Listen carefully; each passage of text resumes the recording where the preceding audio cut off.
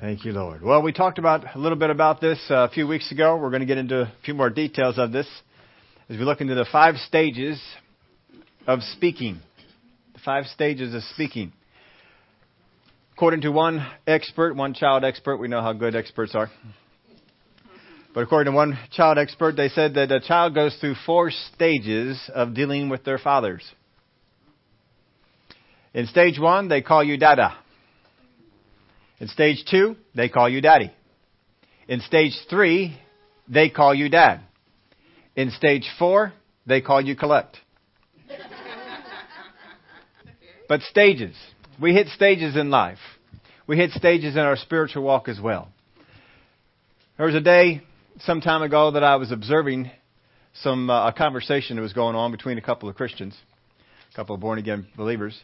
And I saw this one person sharing with the other person things which I knew in me they had no understanding of. But they were just speaking them. And the person they were talking to either understood that they didn't know what they were talking about or whatever, but they just let it go on. But I was looking at that and I started talking to my father about that. I said, you got to help me out with this. What do you do? Because sometimes, some of y'all know you talk with people, they don't have an understanding of what it is they're talking about. We can find it in the natural and we can find it in the spirit. You can find people talking about things of God they don't understand. They don't know. They think they know. But you have an understanding of the topic, and when they start speaking, what does that do to you? Does that frustrate you on the inside? To get you a little aggravated? Most of the times it does not bring us to a place where we feel sorry for the people that are speaking out of that lack of knowledge. Most of the time we feel sorry for ourselves and we have to listen to it.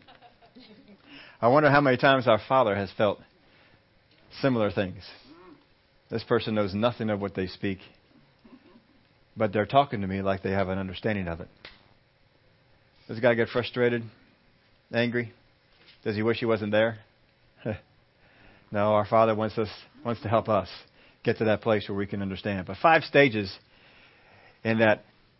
Last week we were kind of detoured just a little bit, and we looked at some things after the meetings we had.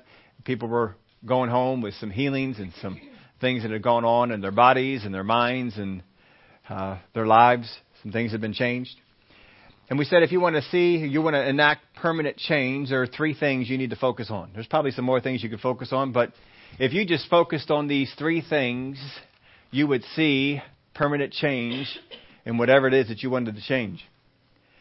And so we use the abbreviation of etc. because we use the abbreviation for etc. when a list continues to go on and on with more of the same. And if we don't want to have more of the same, we got to focus on some things. The first thing was expecting. You got to change what you are expecting. Because if you have had a pain in your body for many, many weeks, many, many months, maybe many, many years, and you keep waking up with that pain, when you wake up the next day, what are you thinking?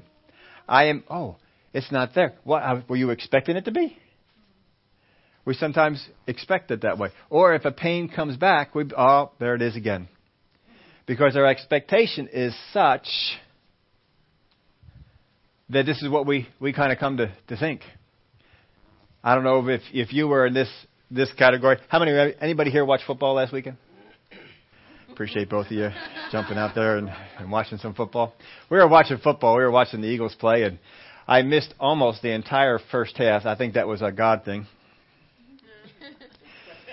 Because I think the Eagles missed the entire first half of the game. And it was not going apparently very, very well. And you hear, it's real easy to fall into expectations. Oh, well, it's just going to be this way again. And you can begin to expect that. We don't always have ourselves change. Now, they came on back in the second half, and it was a whole different team out there, and things went a whole lot better. And we could talk about it on Monday. But you have to change what you're expecting. You have to get to the place where you are expecting no pain. Where you're expecting change. Where you're expecting abundance where there wasn't. Where you're expecting it. And there's a difference between wishing it and expecting it. It's easy to wish for something. It's hard to expect it. But that's what we have to get to. Expecting. Second thing was thinking. We've got to change our thinking. How do we change that? Well, we build up our expectations from the Word of God. The Word of God gives us what we should expect to receive from God. The Word of God tells us the promises of God. As we meditate on those things we're expecting, it should change our thinking. My thinking should be lining up. My thoughts should be thoughts of how my life is going to change because this thing is so. That's what we got to begin to do. Third thing was our conversations, our conversing, our talking with one another. We saw that Abraham, which is the example we looked at, God was changing his expecting, he was changing his thinking, and he was changing his conversations. But unfortunately for Abraham, not all of his conversations were changed. He was still having the old conversations with his wife. And he didn't see any results. He didn't see any change, even though he was having fantastic conversations with God. He had to get to the place where he was having fantastic conversations all over. And we saw in that last year before the baby was born, something changed inside of Abraham so that his wife, who was very comfortable talking to him about a doubt and unbelief plan with Hagar, had no problem talking to him about it. Felt uncomfortable talking about the doubts she had when she heard the man visiting Abraham talk about this time next year, you're going to have a baby. And she laughed. And she was called on it. What did she do? I didn't laugh. How does a woman go from the place of being comfortable talking about doubt and unbelief to her husband to being afraid? Because something changed in Abraham. And she knew that conversation was not welcome. Abraham had changed his conversations. You change it with the people that are closest to you, you'll find out you change it with the rest of the people around you as well. Change those conversations. So that's just a quick review, some things. We challenge you to listen to yourself. If you were to stand on the outside and listen to yourself, what would you say you're expecting? We need to make sure we check ourselves out. But here we want to take a look at these stages. We're really on this series here, discerning the voice of God, how we can learn the voice of God, how I can discern it above all others. But here are these 5 stages of speech. These 5 stages deal with me speaking to other people, but they also deal with me speaking to circumstances. How many of y'all know we need to speak to circumstances? We speak to sickness and disease.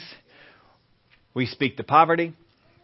We speak to life situations to change them, but we need to speak to them.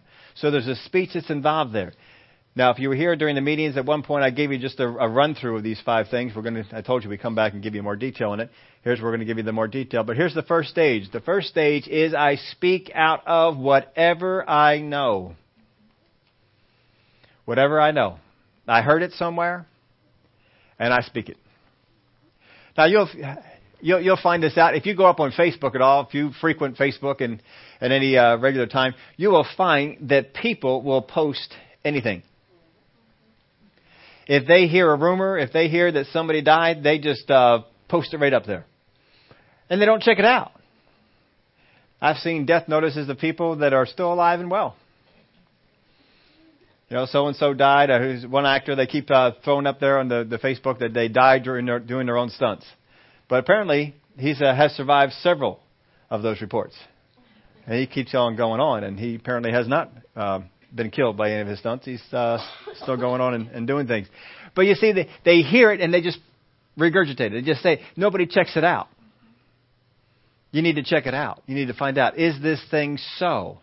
I've had some things come across my desk in emails and things of that nature. They email you, this bill is in Congress and it's going to go through and it's going to take this out of the church or do this and so forth. And before I ever send it out to anybody, I always do one thing. I search for it. Well, is this thing so? I find out, well, no, there's a hoax going around that this bill is in Congress. There is no bill in Congress like that, and it's a hoax. I'm not going to bother sending it out. All you got to do is a simple check, and it really doesn't take all that long to do. You can do that. But there's people out there who just say whatever they know. They don't check it out. They don't try and get an understanding of it. They don't try and do anything. Maybe it's true, maybe it's not, but I'm just going to say it. And they just say it. And they get yourself in trouble that way. Maybe it's helpful. Maybe it's not. Have you ever had a problem and someone knows something, they heard something about the Bible, and you're talking about this problem, and they throw it out to you. And you're thinking, that doesn't apply to me at all. Well, I don't know if it's helpful or not. They're just going to, I don't know if this helps at all. You ever heard that from people? I don't know if this helps at all, but I'll just tell it to you anyway. Well, maybe you ought to find out if it'll help. Is there a way that you can find it out? Sure it is. I heard it, I remember it, well, mostly anyway, and I just say it. I may not even get all the details right. There are times I've heard something said, and I know it's accurate, but I can't remember the details of it. And I think, oh, man, I wish I knew the details of that thing. And so a lot of times I just keep quiet about it, and I don't say anything because I don't know what the actual statistics were. What was going on with that thing? And I couldn't think of what it was. And so a lot of times I just, I'll hold off on saying that because I'm not quite sure what that's about. A lot of these folks, you don't have to understand it. All we got to do is say it. John chapter 9, I want you to take you over there. The scripture, this is just filled with people speaking all kinds of stuff. Now, as Jesus passed by, he saw a man who was blind from birth, and his disciples asked him, saying, Rabbi, who sinned, this man or his parents, that he was born blind? Why are the disciples saying this? Is it true? Is it a true statement? Are people born blind because they had sinned? Can you sin in your mother's womb? Do we have anything in the scripture that says that because a parent sinned, the child was born blind? So where'd they get this from? It's been passed down. They heard it from someplace, and they're not even checking it out. This is what they believe. So what's Jesus say? Jesus said, neither this man nor his parents sinned. And if you've been around here a while, you know that we repunctuated this. Doug Jones helped us out with this when I was back in school. He used to tell us the punctuation is not in Scripture because they tried to save paper, so they dropped all the punctuation. All the punctuation is inserted by the translators, and they use their best ideas of where they go. But if you just change the punctuation around here, you get a whole different meaning. The answer to the question is neither this man nor his parents sinned, period. That is the question, isn't it? That would be the answer. But that the works of God should be revealed in him, I must work the works of him who sent me while it is day. Doesn't that change the meaning of it? But you see, most people understand things the way it was punctuated. But that God is not here. God is not making sickness and disease or things going on around so that he can do miracles. He's come and will do miracles because these things are existing. These things are there. He said, I must work the works of him who sent me while it is day. The night is coming when no one can work. As long as I am in the world, I am the light of the world. And when he said these things, he spat on the ground and made clay with saliva. And he anointed the eyes of the blind man with clay. And he said to him, go wash in the pool of Siloam, which is translated sent. So he went and washed and came back seeing. Therefore the neighbors and those who previously had seen that he was blind said, is not this he who sat and begged? Some said, this is he. Others said, he is like him. He said, I am he. Can you imagine that? You've been around there all this time.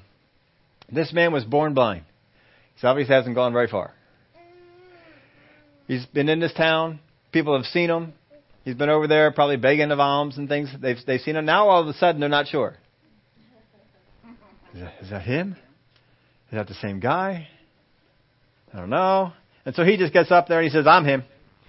Therefore they said to him, how were your eyes opened? How were your eyes opened? I love this discourse here. This is some of the most ignorant discourse you have ever heard in the Word of God. A man called Jesus made clay and anointed my eyes and said to me, go to the pool of Siloam and wash. So I went and washed and I received sight. They said to him, where is he? Now these are educated people. I'm amazed at some of the most ignorant questions that can be asked by educated people. Here you go. These are educated people going through all the rabbi schools and Pharisee schools and stuff like that. And they're in front of a blind man. The blind man says, I was blind. There's a man, his name was Jesus. He came to me, I'm blind. He anointed my eyes with this mud. I went in and I washed. And when I got done washing, I could see. So they said, where is he? Now understand. He can't see the man. He can't see Jesus. He goes away to wash. And now he can see, and now he can see a bunch of people. Which one's Jesus? If Jesus is even in the vicinity, he may have had to walk a half mile to get to the pool. He doesn't know where Jesus, he doesn't know if Jesus has moved on him. I don't know. He told him everything he knew. A man named Jesus. That's it. I'm just waiting for them to say, what's he look like? These are educated people asking extremely ignorant questions. Do you even think about the question before you answer it? Apparently not. Where is he? He said, I do not know. I don't know. If I'm him, I would have a hard time not being a little bit cynical on this. Oh, let me take you over to him. I'd take him to one of the Pharisees and say, I think it was him. They brought him who formerly was blind to the Pharisees. So now he's got the name, he was formerly blind. Now, it was a Sabbath when Jesus made the clay and opened his eyes. Then the Pharisees also asked him again how he had received his sight. He said to them, he put clay on my eyes, and I washed, and I see. Can you hear the frustration in the guy's voice? All right. I'm going to slow this down for you educated people. Let me give it to you real slow. He put clay on my eyes, I washed, and I see. So he's leaving out all the other details because apparently that is confusing them. Clay, washed, see. Then the Pharisees also asked him again how he received his sight. He put clay on my eyes. And verse 16, therefore, some of the Pharisees said, this man is not from God because he does not keep the Sabbath. Others said, how can a man who is a sinner do such signs? And there was division among them. Then they said to the blind man again, they're still calling him a blind man, what do you say about him because he opened your eyes? He said, he is a prophet. What does he base that off of? He's not basing it off a whole lot. He's guessing. Well, I don't know. You guys are Pharisees. You guys are rabbis. And you guys can't do this. I guess he's a prophet. I mean, he's pulling something out of it. He doesn't know, but he knows he's somebody. He knows he's something. He's not just nothing. And so he's got some knowledge here, but he's not a whole lot of understanding. I don't really understand what's going on here, but he's going to speak out of it, and he might be right. Is Jesus a prophet? Yeah, among other things. But he's also a prophet. So he does get this right. You know, I've heard it said even a blind squirrel finds a nut here and there. And even ignorant people can stumble upon the truth every once in a while. Now, he's not trying to be ignorant, but he doesn't have an understanding of some things. So he calls him a prophet. He says, I mean, really? We're going to have a debate on what I think he is? Why do you even care what I think he is? I'm a blind guy. You didn't even care about me a little while ago. You walked on by, probably didn't even put anything in the cup. And now all of a sudden you care about my opinion? I don't know. Has anybody ever asked you for your opinion on something you haven't really thought of it, but you thought you ought to have an opinion? And you kind of feel pressure to give one? Maybe that's where this guy is at. He just kind of feel pressure to give one. Now, it's not a bad answer that he gave, but I don't know. He's a prophet. But the Jews did not believe concerning him that he had been blind and received his sight until they called the parents of him who had received his sight. So, you are wrong. You are not blind. Right? You were not blind. You are misled. You may have thought you were blind, but apparently you were not blind. Because you're healed now, so obviously you weren't blind. I mean, the debates can you believe the debates we're having here? How about celebrating God is among us and a blind man now sees? That'd be pretty cool just to do that, but no, you believe the ignorance that is in these people? So they called the parents. I just love the parents here. And they can kind of tell you a little bit of the error that's going on here. And they asked him saying, is this your son? Yeah, I think so. Who you say was born blind. Boy, what are we doing here? Is this your son whom you say was born blind? In other words, we're challenging your premise here. We don't believe your premise that he was born blind. You're going to have to prove it. You say that he was born blind. Is this what you say? How then does he now see? His parents answered them and said, we know that this is our son. Well, that's good. We know that this is our son. We know that he was born blind. But by what means he now sees, we do not know. Or who opened his eyes, we do not know. He's of age. Ask him. He will speak for himself. Can you feel the joy of the parents that their son who was born blind now sees? Can you feel their joy about this whole thing? These guys have come in and they've stolen all the joy out of everybody. What do you think Jesus thinks about this? These guys are going around, and instead of people being joyful, they're all afraid. His parents said these things because they feared the Jews. For the Jews had agreed already that if anyone confessed that he was Christ, he would be put out of the synagogue. Therefore, his parents said, "He is of age, ask him." We don't get put out of the synagogue, so ask him what's going on.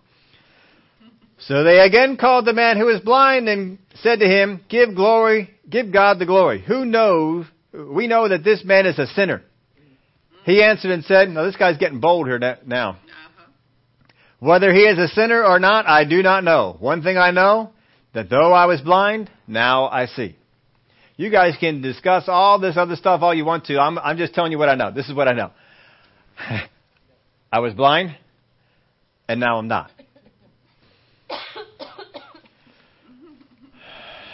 Then they said to him again, what did he do to you? How did he open your eyes? He answered them, I told you already, and you did not listen. Why do you want to hear it again? You got to wonder about that sometimes with people. When you keep telling them the truth and they keep questioning you, you don't want to hear this, so why do you want me to tell it to you again? So he's getting frustrated and bold. Do you also want to become his disciples? I love that line. That is one of my favorite lines in this chapter. Why do you want to hear it again? Do you want to get saved? Do you want to become his disciple? Should I share more with you about this? So he put them on the defensive. Then they reviled him and said, you are his disciple, but we are Moses' disciple. We know that God spoke to Moses. As for this fellow, we do not know where he is from. The man answered and said to them, why, this is a marvelous thing that you do not know where he is from, yet he opened my eyes. You guys are spiritual giants. You are spiritual leaders. You're supposed to know the things of God. This man opened my eyes and you don't know where he's from. And that's just awesome. Now we know that God does not hear sinners, but if anyone is a worshiper of God and does his will, he hears him.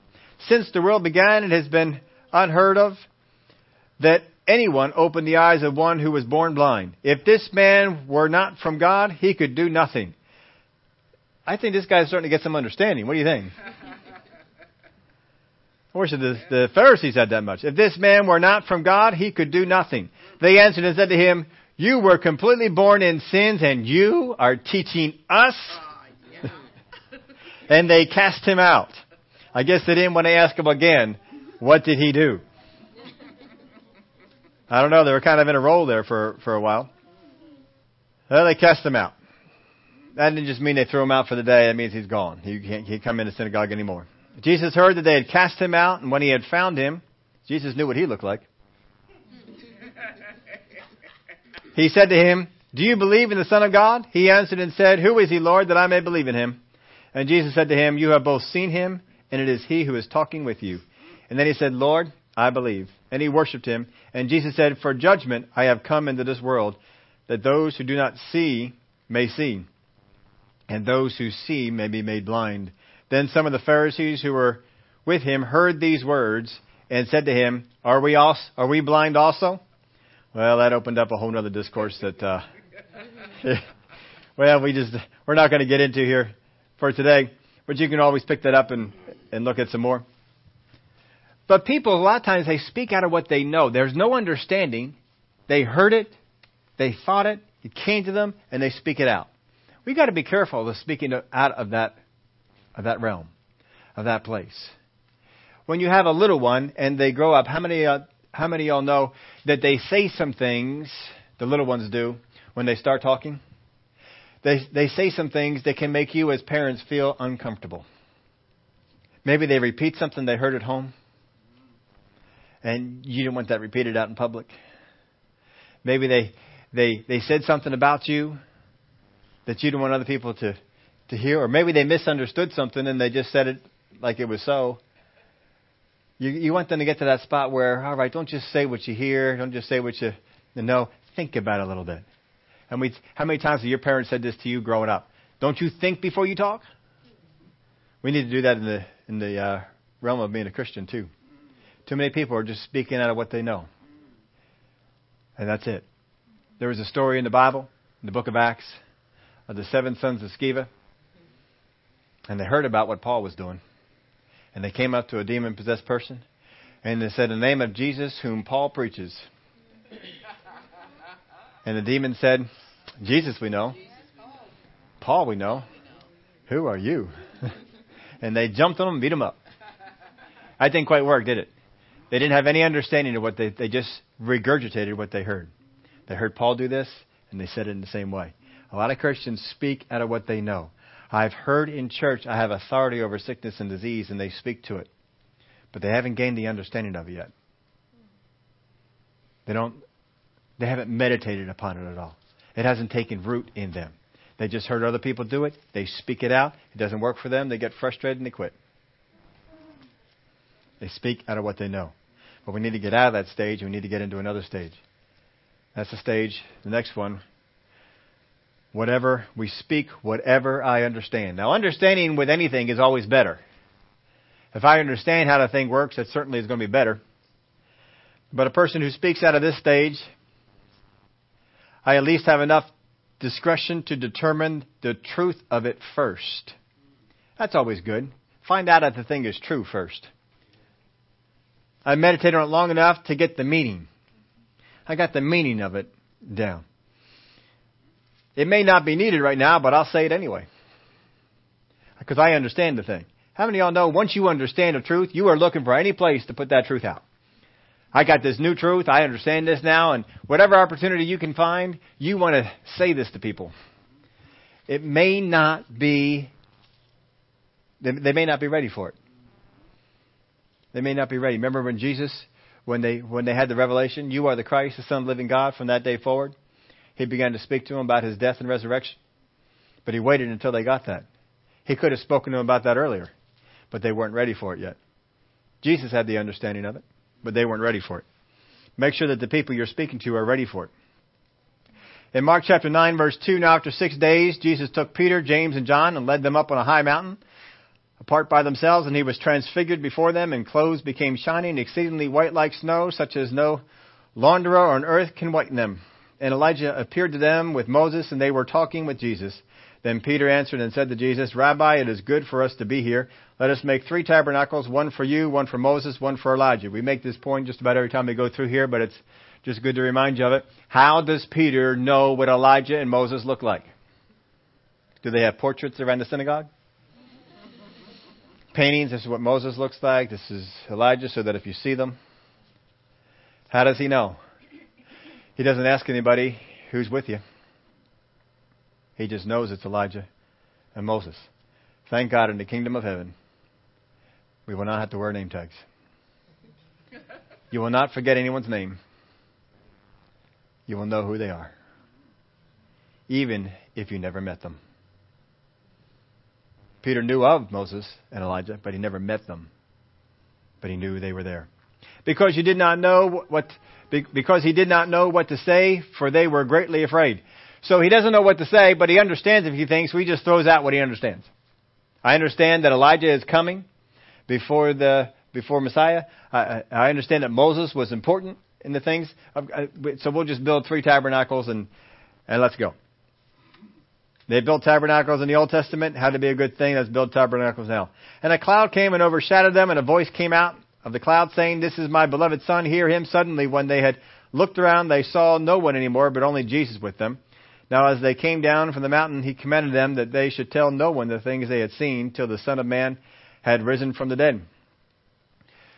So this voice comes down and basically tells Peter, hush.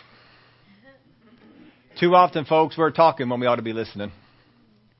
We may want to impress God with the things that we know, but God is not going to be impressed because he knows more. It is better that we listen. Verse 9, now as they came down from the mountain, he commanded them that they should tell no one the things that they had seen till the Son of Man had risen from the dead.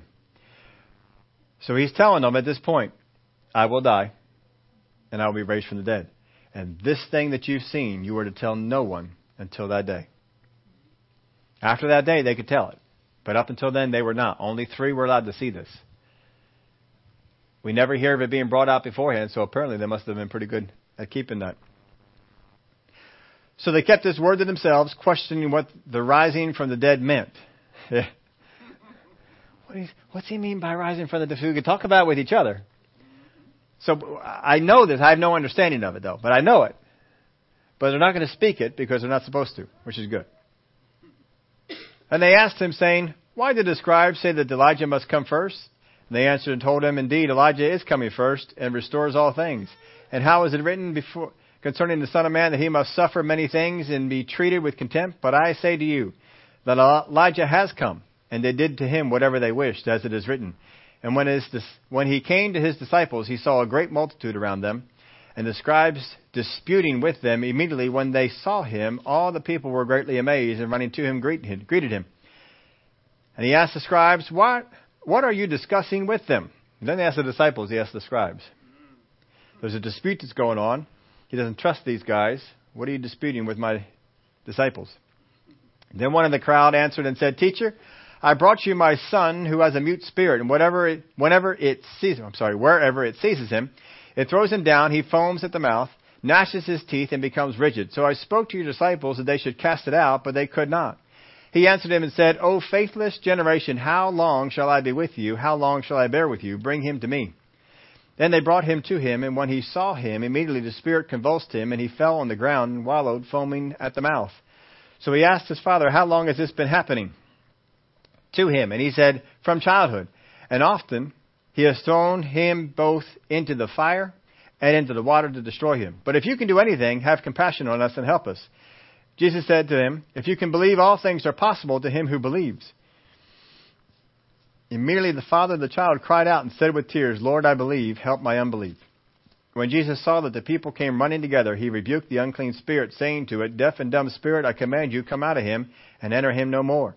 Then the spirit cried out, convulsed him greatly, and came out of him and entered him no more. Then the spirit convulsed him greatly and came out of him, and he became as one dead, so that many said, he is dead.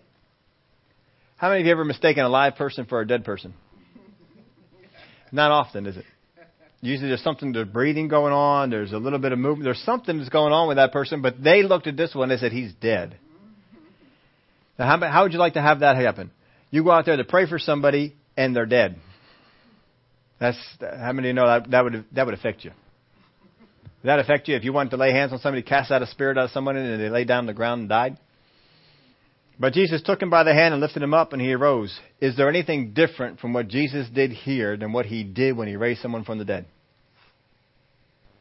When he saw the man in the coffin, what did he do to get him out? Open the coffin? Did he do anything more spectacular than he did here? It's very possible the man was dead. He may not have been, but it's very possible that the man was dead and was raised back to life. But Jesus doesn't make a big deal of it. And became one as dead. They are all saying he is dead, but Jesus picked him back up. In verse 28, when he had come into the house, his disciples asked him privately, why could we not cast it out? So he said to them, this kind can come out by nothing but prayer and fasting.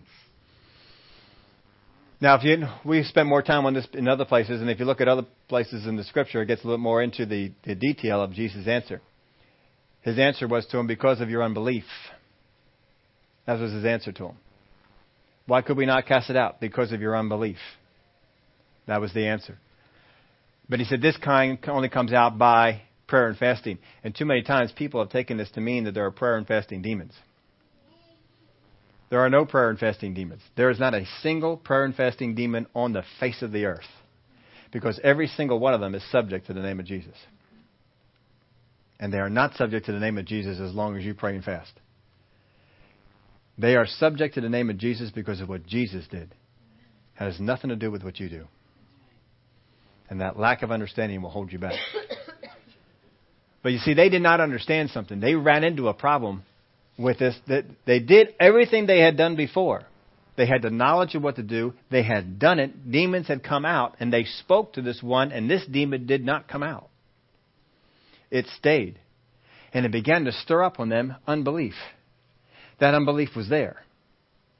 It had always been there. But now it's being stirred up. And they suddenly say, oh, it's not working.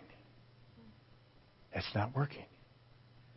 Same thing that happens inside of us sometimes when we get prayed for, when we get healed, and a week or two later, I'm not sure if it's working anymore.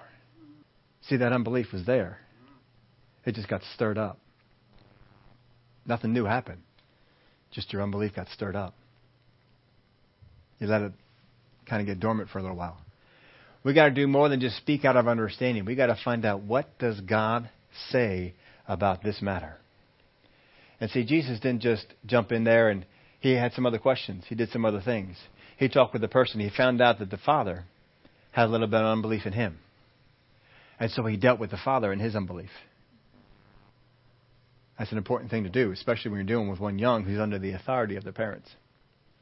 You got to deal with them. You don't got to deal with everybody else, but you do have to deal with mom and dad. And so he began to deal with that. Maybe the disciples didn't do that. Maybe they didn't know to ask that. How would they have known? They have to listen to what the Spirit of God would say. But see, a lot of folks are speaking out of their understanding, but they don't know if what they are saying will help. We got to find out, what do I need to say here that will help? Sometimes you may have an understanding of a matter and it won't help in this situation. And you need to keep silent about it. Don't teach to others what God has not told you to tell. And Jesus doesn't do it. He teaches what the Father tells him to do. All right, those are two stages. Now, here's a detour. This is not really a stage. You don't really go from the stage 2 into this one. This is a detour stage. This is a detour that sticks a lot of Christians in the mud. And they don't get out of it. This is the first of 2 detours. Whatever I speak out of, whatever I feel. If I feel pain, I speak out of that pain. If I feel hurt, I speak out of that hurt. If I feel discouraged, I speak out of that discouragement. Whatever it is I feel, I speak out of it. If I am offended, I speak out of that. I put an or and a blank there. Mine is blank too. You can write in whatever you want to. What is it that you feel? And that's what you speak out of. Too many Christians speak out of what they feel and call it the Spirit of God. It's not. It's what you feel. You got to get out of that. You got to stop doing that. God has feelings, but does not speak out of them. Now, y'all know I love Star Trek. I was really disappointed when I heard that the next Star Trek movie is not coming out until 2016. I hope that Jesus doesn't come back before that.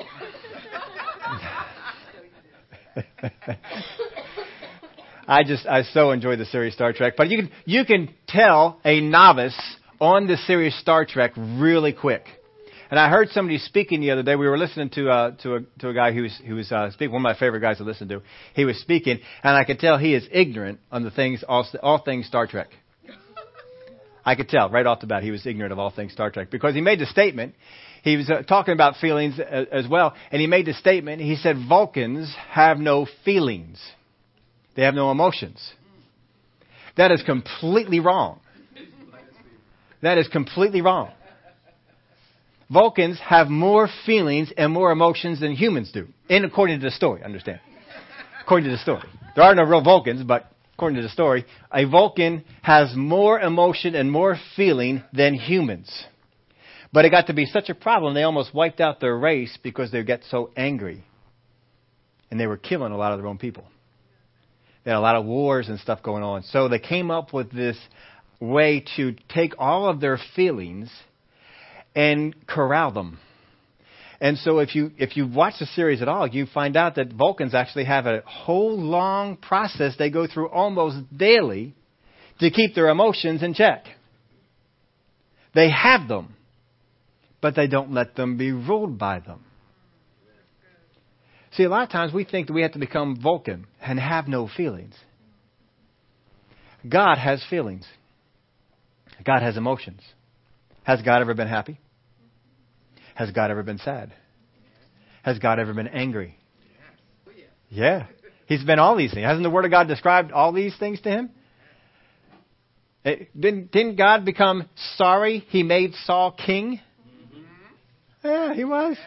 Wasn't God sorry He brought Israel out in the wilderness when he said to Moses, Moses, stand aside. I'm going to wipe them all out. And I'm going to make of you a great nation. He was sorry. He brought them all out there. Well, he's working on, no. Let's not do that. Let's not do that. Thank God he does not speak out of his feelings. But he has them.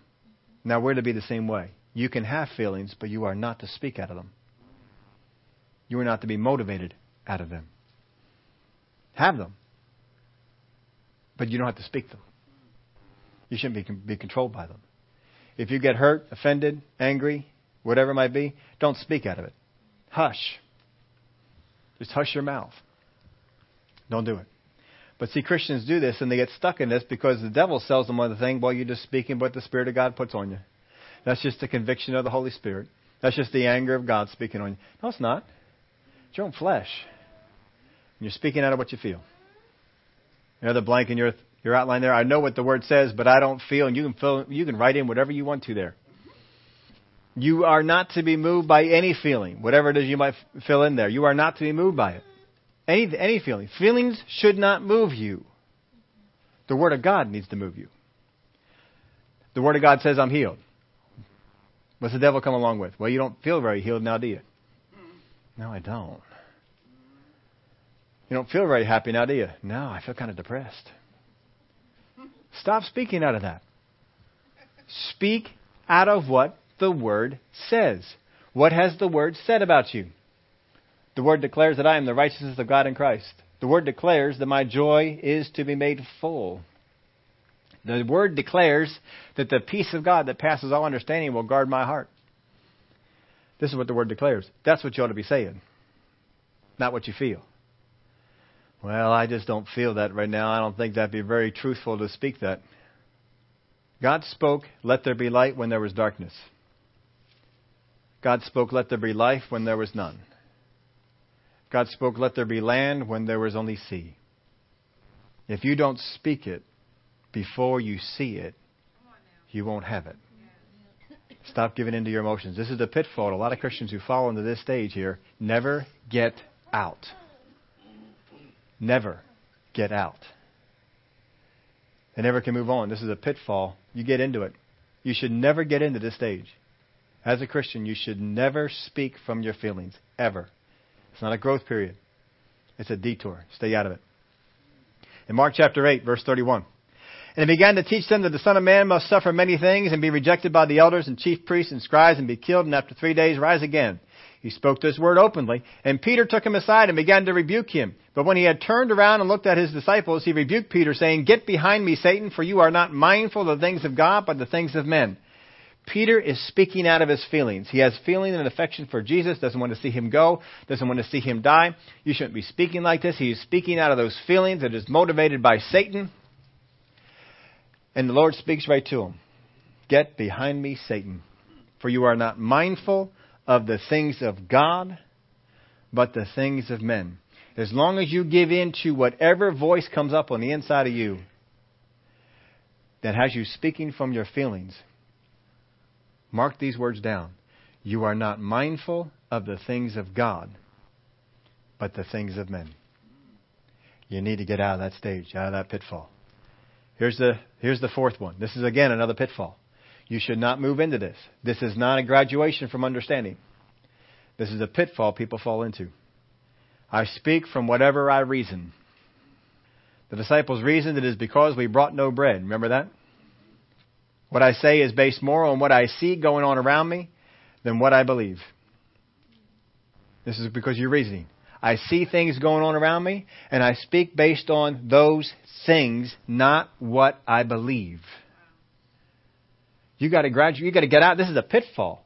You fall into this, you're going to have a hard time getting out of it. Do not be in the reasoning stage. You should never judge where you are by what's happening around you. You judge it by the Word of God. What does the Word of God say? When Daniel's in the lion's den, could he judge what's going on by what's around him? He could, but he didn't do it, did he? He's at peace. He's fine. Gets revelation from God. It's a good thing. Matthew 16, verse 5. Now when his disciples had come to the other side, they had forgotten to take in bread, and Jesus said to them, "Take heed and beware of the leaven of the Pharisees and the Sadducees." And they reasoned among themselves, saying, "It is because we have taken no bread." But Jesus, being aware of it, said to them, "Oh, you of little faith." When you're in the reasoning stage, you have very little faith going on. "Why do you reason among yourselves, because you have brought no bread? Do you not remember? Do you not understand or remember the 5 loaves of the 5,000? How many baskets you took up? Nor the 7 loaves of the 4,000? How many large baskets you took up? How is it you do not understand that I did not speak to you concerning bread, but to beware of the leaven of the Pharisees and the Sadducees?" Then they understood that he did not tell them to beware of the leaven of the bread, but of the doctrine of the Pharisees and the Sadducees. You see, they left the place of understanding. This is a detour. This is not a place to be. You may first, when you're a Christian, just speak out of what you know. You may graduate to understand some things, but you need to move on to another level. And these 2 things are distractions. They are pitfalls to pull you out. If you fall into them, you will have a hard time pulling out. You can pull out of it, but it will take effort. It will take effort. You have to apply yourself to it. You need to get out of that thing. Then they understood that he did not tell them to beware of the leaven of the bread, but of the doctrine of the Pharisees and the Sadducees. Well, they understood this, but it's not really helping them out just yet, is it? They just understood some things. There are some things you just understand, and then you wait for the light to come later on. But that's all right. Now, here's the 5th stage. You actually should go from speaking out of the things that you know, graduating to speaking out of the things you understand, to this stage right here. This is where you should go. This is the difficult stage, and most Christians, I would say, never transition into it. This is the most powerful stage that you can walk in. This is where you need to be. Most Christians, if they are anywhere, are in the stage of understanding, if they're not already in one of the pitfalls, where they understand all kinds of things, but they don't know where to speak them. They don't know what to do with them. Hopefully, all of you folks are out of the stage of speaking what you know. Just what you know. John chapter 12, verse 44. I'll give you what this stage is here in just a minute. Then Jesus cried out, "Whoever believes in me is really believing in the one who sent me. Whoever sees me sees the one who sent me. I have come as light into the world so that whoever believes in me would not stay in darkness. Anyone who hears my words and does not obey them, I do not judge, because I did not come to judge the world, but to save the world. There is a judge for those who refuse to believe in me and do not accept my words. The word I have taught will be their judge on the last day. The things I taught were not from myself. The Father who sent me told me what to say and what to teach. And I know the eternal life comes from what the Father commands. So whatever I say is what the Father told me to say." Here is your last stage. I speak whatever I hear. I speak whatever I hear. Now let me explain this. Jesus, when he came down to the earth, came to speak what the Father told him to say. This stage is a hard stage to get into, and it takes some growth, because in this stage, you will speak what you hear regardless of whether you understand it. And that's a hard place to be, because most times we want to understand the things that we say. This is not a person who's speaking like the first stage just because I heard it. It's not speaking the things you heard. It's speaking the things you hear. It's getting yourself into a relationship, a spiritual walk with the Father, that the Spirit of God is able to speak to you and tell you what to do. Now, let me give you some examples of this in Scripture. When Jesus, the story we looked at, when he came upon the man who was born blind, and he made clay, and he put the clay on the guy's eyes and said, "Go wash in the pool." Where does he find that in Scripture? Doesn't find it, does he? Not at all. So where did he get to do it? He heard it. The Father spoke it to him. Does Jesus exactly understand how putting mud on a guy's eyes and telling him to go wash in a particular pool will cure him? He doesn't need to understand it, does he? All he needs to do is do it. Go back to the miracle and with the wine. Mary's words to the people are, whatever he says to you, do it. So whatever they hear, do it. Did she say anything about understanding it? No. But they had to get to a place where they had faith and confidence in his words that when he spoke them, they did it. When God speaks to you, you do it. Think back in your own life. You all have, I've got stories like this. How many times have you heard God say to do something, to say something, and you argued yourself out of it? I've done it. And then after you said, "Oh, that was God. Oh, I can't believe I just talked myself out of obeying God. That was God telling me to do that." Yeah, we've done it, haven't it? Because we didn't have the understanding, and that held us back. It's good to have understanding of some things, but when you are so tied into the voice of God, that when He speaks to you, you can just say it. You can just do it. Let me give you another example. I should have put this in your outline. I didn't look this one up for you, but you can find it. You probably remember it. Remember when Jesus is telling the disciples that they would be brought before councils? He says, don't give concern, don't give thought as to what you will say, for the Father will give you words to speak. He will tell you what to say in the moment that you need to say it. Now, we'll give you an example of when that happened. Peter is up on the rooftop. He has this great vision. Blanket coming down with all the food. Rise, Peter, kill and eat. No. Unclean thing. I've never eaten anything unclean. What I have called clean, do not call unclean. Happened 3 times. Afterwards, the Spirit of God said to him, there are 3 men that have come to see you. Go with them. So he goes with them. He goes over to the house.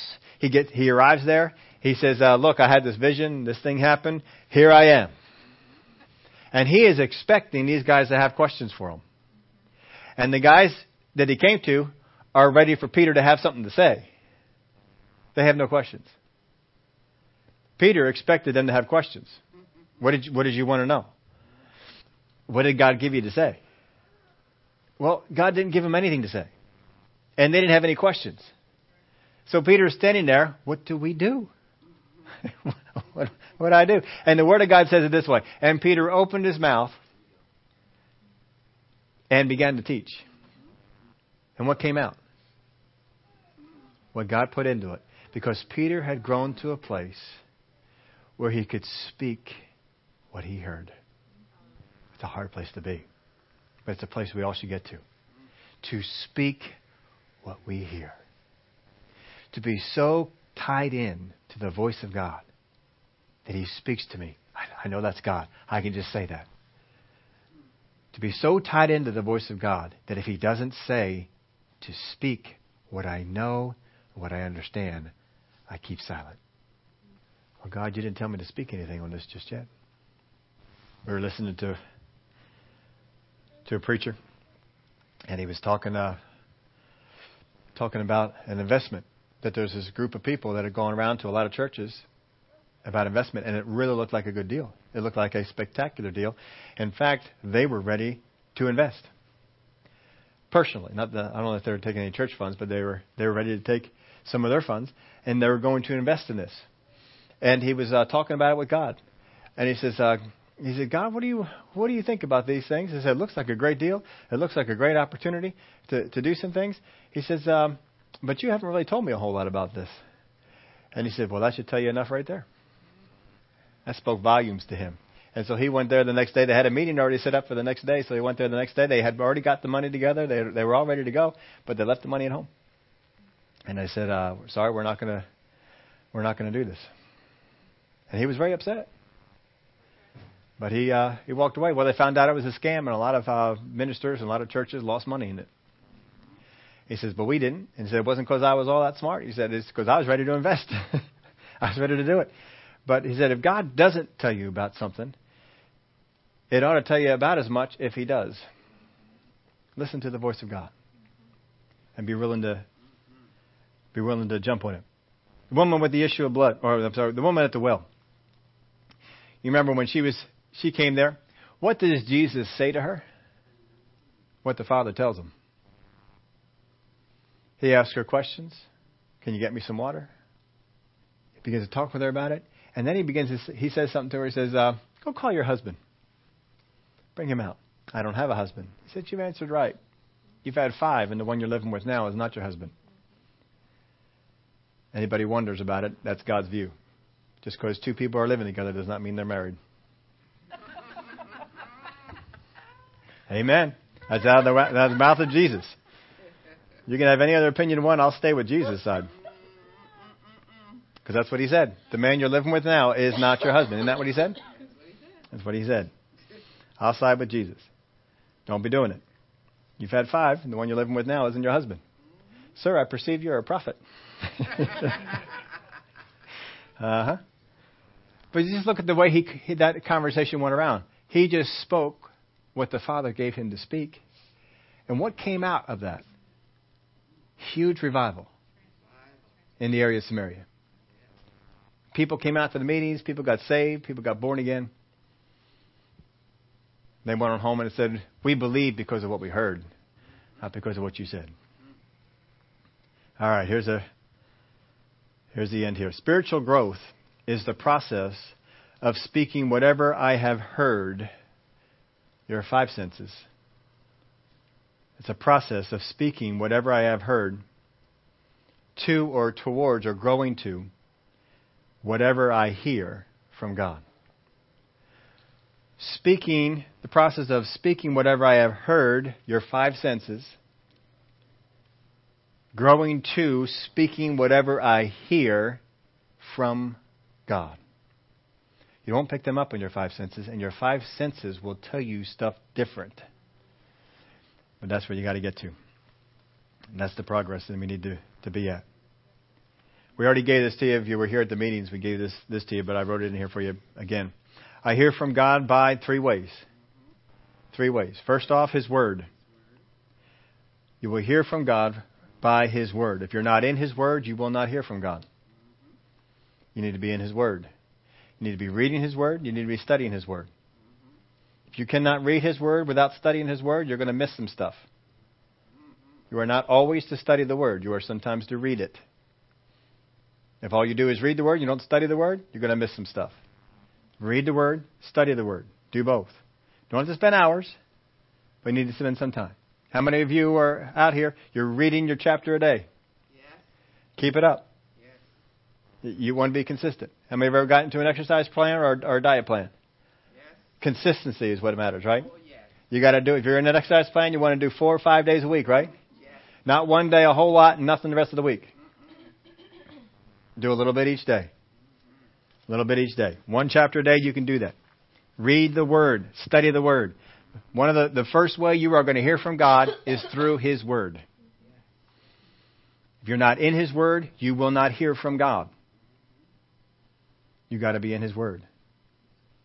Got to be in. It is vital.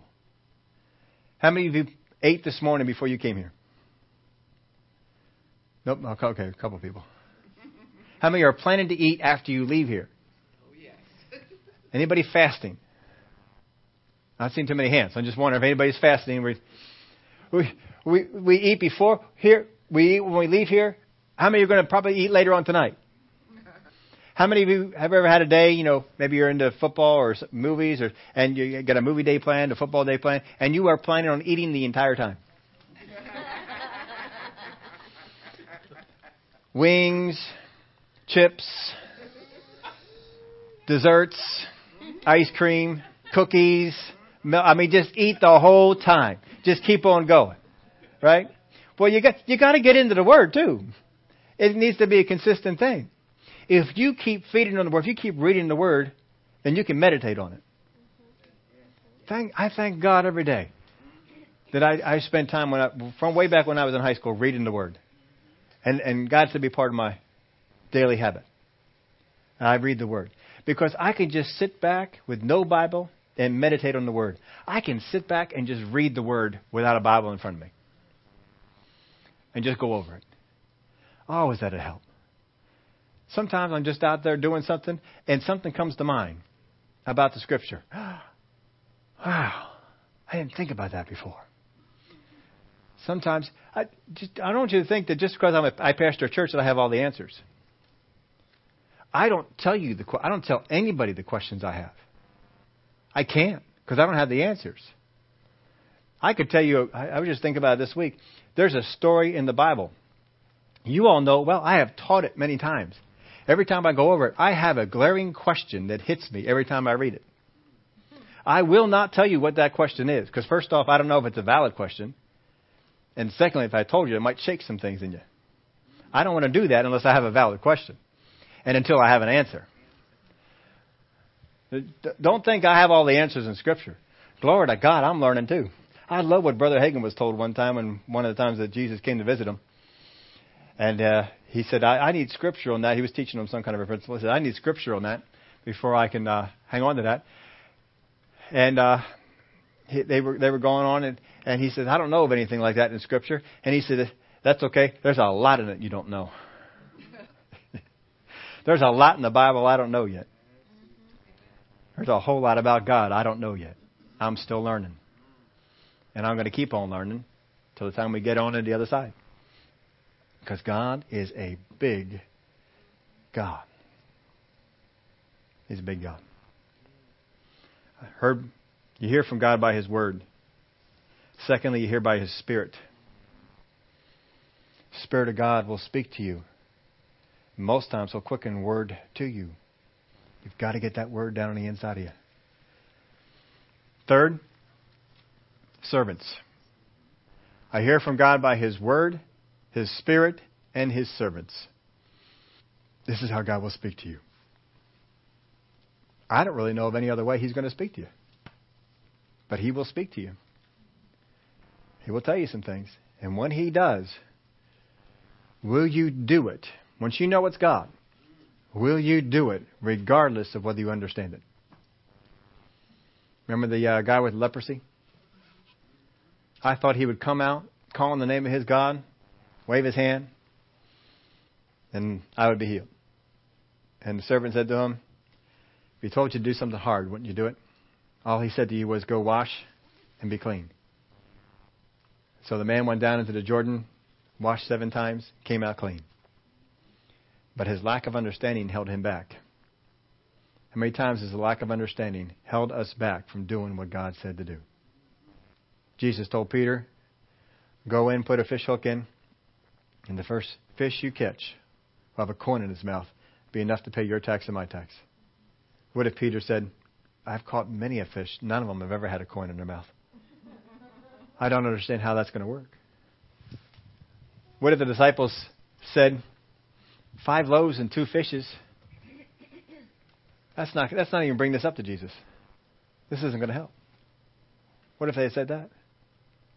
What if the people who had the water turn it into wine, when He says, draw some out and take it to the master of the ceremonies, what if they said, but it's just water? How many times have we talked ourselves out of a miracle because I don't understand? The stages of speaking. Not just speaking one to another, but speaking to your circumstances.